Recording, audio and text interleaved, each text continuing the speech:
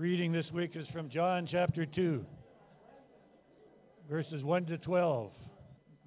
In your bulletins, if you follow along, please. John chapter 2. On the third day, a wedding took place at Cana in Galilee. Jesus' mother was there, and Jesus and his disciples had also been invited to the wedding. When the wine was gone, Jesus' mother said to him, "They have no more wine." "Woman, why do you involve me?" Jesus replied. "My hour has not yet come." His mother said to the servants, "Do whatever he tells you." Nearby stood 6 stone water jars, the kind used by the Jews for ceremonial washing, each holding from 20 to 30 gallons. Jesus said to the servants, "Fill the jars with water," so they filled them to the brim. Then he told them, "Now draw some out and take it to the master of the banquet." They did so, and the master of the banquet tasted the water that had been turned into wine. He did not realize where it had come from, though the servants who had drawn the water knew. Then he called the bridegroom aside and said, "Everyone brings out the choice wine first, and then the cheaper wine after the guests have had too much to drink, but you have saved the best till now." What Jesus did here in Cana in Galilee was the first of the signs through which he revealed his glory, and his disciples believed in him. After this, he went down to Capernaum with his mother and brothers and his disciples. There they stayed for a few days. On the third day, a wedding took place at Cana in Galilee. Jesus' mother was there. Jesus and his disciples had also been invited to the wedding. And when the wine was gone, Jesus' mother said to him, "They have no more wine." Weddings are big days in the life of a family. Holidays and funerals and Mother's Days and Father's Days. And a wedding is huge, and especially in the culture of the ancient Near East, wedding ceremonies and the celebration of them were large and could last many days. Often a week would have been normal. The groom is responsible to provide for the wedding feast and all of the expenses at the wedding. Was that true for Michaela's? Probably not. And usually a dowry was involved between the bride and the groom's family. And so the bride has put up her side, and then to fall down at the wedding feast and for something to go wrong now is really bad for the groom's side of the family. And running out of wine and not having enough food for people to eat could invite a lawsuit, because one side has kept up their side of the bargain and another side has fallen down. Jesus is invited with all of his disciples, and there they are at the feast, and then Mary notices they have no wine. Now, I wrote in my notes, I said it would be just like a woman and a mother to notice the problem. The men would be oblivious, but Mary notices all of a sudden there's a problem and they have no more wine, and she has a simple solution. She tells Jesus it's his problem. Verse 3, when the wine was gone, Jesus' mother said to him, "They have no more wine." And I think what she means is, here's a problem and you're going to solve it. I'm passing it on to you. And I also take it this way, that she often did this. He's the oldest child, and he's the perfect child. And I'm sure she has always given him tasks to do, and he always did them and always fulfilled them. And so now she has another job for him to do. And Jesus' response is literally, what is it to me and to you? What is it to me and to you? It's not my problem, and you shouldn't get involved either. And I'm too old to have to solve these problems for you. Can't you see I've started my ministry? I have disciples. I'm no longer the man of the house. And I wrote down, why doesn't James have to do it? But there's more to his response. Dear woman, why do you involve me? Jesus says, my time has not yet come. In other words, I know there's a time when I'm going to do something. It's going to be spectacular. This is not the time. And in the rest of the Gospel of John, when he's talking about the hour and the hour that is to come, he means the crucifixion and the resurrection, the great display of the glory of God, crucifixion and resurrection. And I love the way Mary answers this. Why do you involve me? She just says to the servants, do whatever he tells you to do. I'm your mother. I'm not going to argue about it. I've already passed the problem on to you. So my first point for you is this. Why is it that mothers always know what is best for you to do? My parents made me take piano lessons for years. I didn't like it. In fact, I tell people it's a misspent youth. I wanted to play sports, and they wanted me to practice piano. In fact, they made all of my brothers and sisters take piano lessons, 6 of us. That poor piano teacher. Because I was the only one that it took with. The rest were horrible. In fact, my baby sister, she's 13 years younger than I am, she took piano for 3 years and never made it past grade 2. Grade 2 is like Mary had a little lamb. Today, my little baby sister owns 2 physiotherapy clinics, part-time instructor at Queen's University, and she travels with some of the Canada national teams as a physiotherapist. It's funny that piano didn't take with her. But parents know what is best for you. The funniest story in my family that we tell all the time is when my youngest brother was in elementary school. My parents signed him up for tennis lessons. He didn't want to take tennis lessons, so he ran away from home that night. Before he left, he wrote out his paper route so that his brother could do his paper route for him the next morning. Now today, he is, how old is he, 48? 48, I think. Today he's 48, and we kid him mercilessly because we wanted to have tennis lessons. And we couldn't have them. There wasn't enough money for all of us to have tennis lessons. And he ran away from home because he had to take tennis lessons. So we always say to him, we only wish we could have had tennis lessons when we were kids. So I was just sitting over here this morning thinking about mothers. I can remember one time when I was a teenager in church, and our church had a huge balcony that used to, like a horseshoe around the platform. And church was large at that time, Central Baptist in London. We would have 1,000 Sunday morning, 600 on Sunday nights, and 400 at prayer meeting. Anyways, I would often sit in the balcony. I remember one Sunday I was sitting in the balcony, sitting with a friend of mine. And we were talking in the middle of the service. My mother was down on the main floor. And she did this to me. She goes like this. And I thought, I'm not getting up in the middle of the service and going down there. So I just stayed where I was. The next thing, my mother was walking up the stairs at the front of the church in the middle of the service, right over to where I was. She made me get up and go downstairs and sit with her.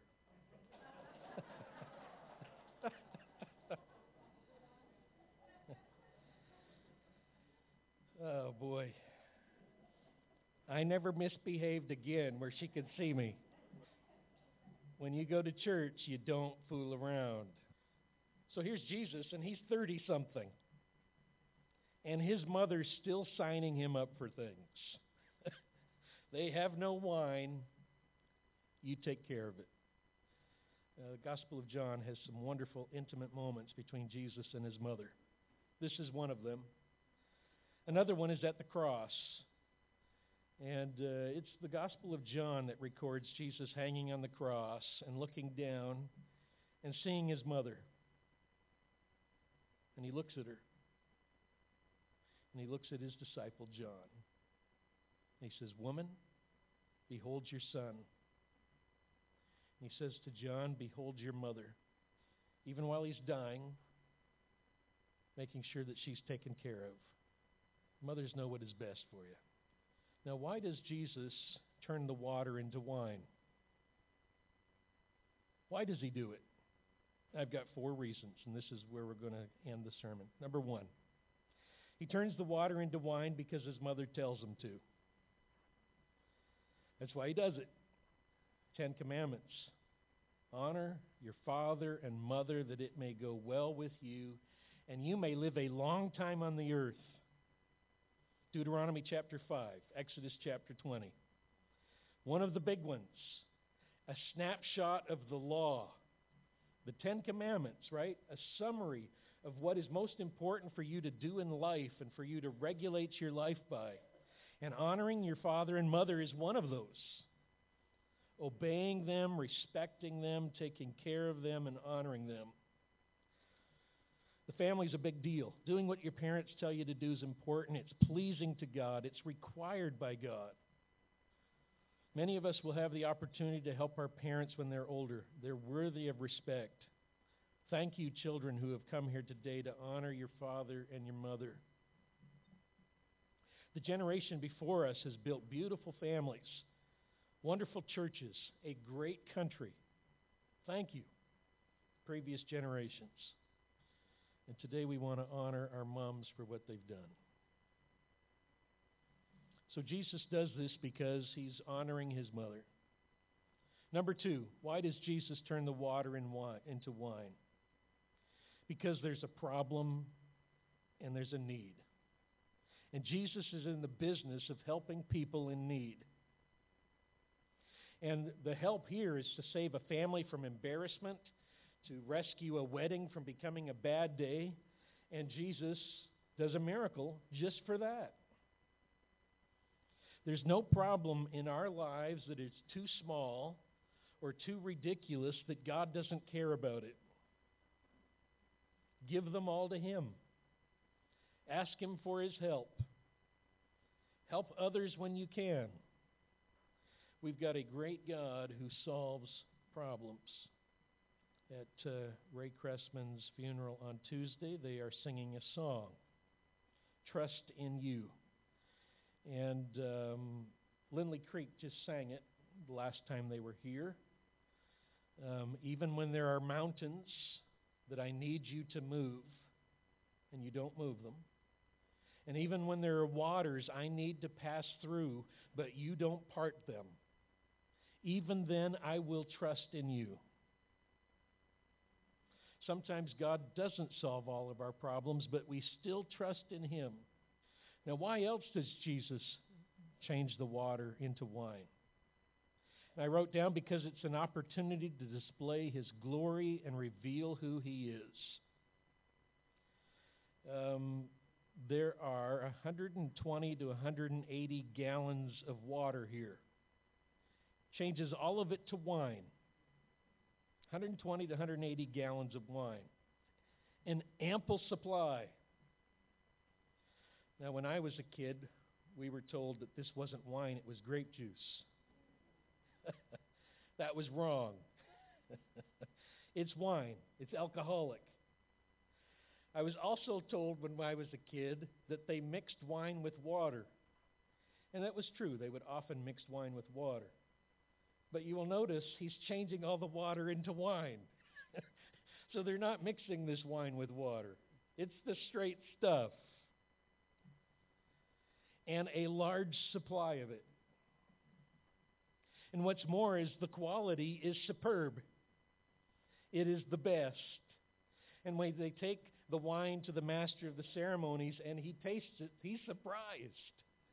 Because usually what you do is once people are started eating and drinking, You give the best stuff first, but then afterwards the palate has now been compromised. People maybe have had a couple of too many, and so now you give them the watered down stuff. Now you send out the cheap stuff.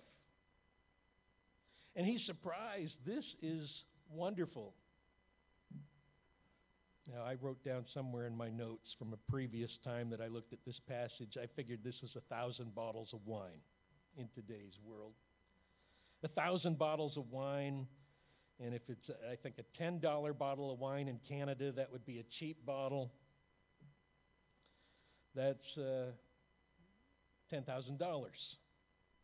But Jesus doesn't make cheap wine.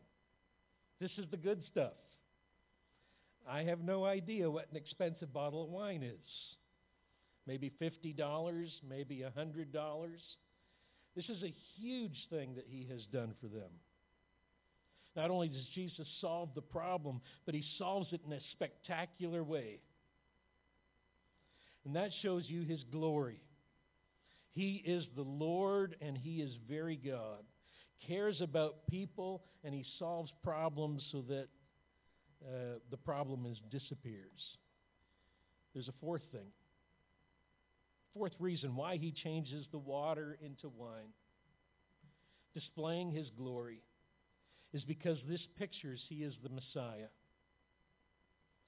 Jesus turns water. Notice the water is used for ritual purification. It says that in verse 6.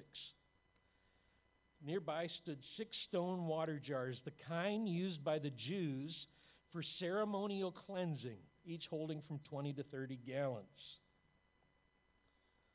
So before, when you came in from the outside, you would clean your hands and you would wash them, picturing that we have a holy God. And when we're outside in the world and we come in, we are unclean. And so we cleanse ourselves. Muslim faith still performs this. Before they have their prayers 5 times a day, a Muslim has to clean themselves ritually with water. So when they think of Westerners, they think that we're dirty because they are constantly cleaning themselves so that before they can go to prayer. But Jesus takes all of this water used for ritual cleansing and he gets rid of it and turns it into wine. I think the reason is you no longer need water for ritual cleansing. After all, he's very God. And here he is with them. And he takes away all that uncleanness that we have at the cross of Jesus Christ. The cross destroys that. What is meant to picture how hard it is to live with the holy God, he solves by the cross. And we can live easily with a holy God because he dies on the cross for our sin. After all, ritual cleansing is just cleaning the outside. That's all it is. It is ritual. It is meant to picture something deeper that goes on in our hearts and in our lives when the Holy Spirit comes in and cleanses us on the inside. And I write down, you don't need ritual purification when Jesus is in the picture. There's the promise in the Old Testament. A couple places. Listen to this from Amos chapter 9. The days are coming, declares the Lord, when the reaper will be overtaken by the plowman, and the planter by the one treading grapes. New wine will drip from the mountains and flow from all the hills. I will bring back my exiled people Israel. They will rebuild the ruined cities and live in them. They will plant vineyards and drink their wine. They will make gardens and eat their fruit.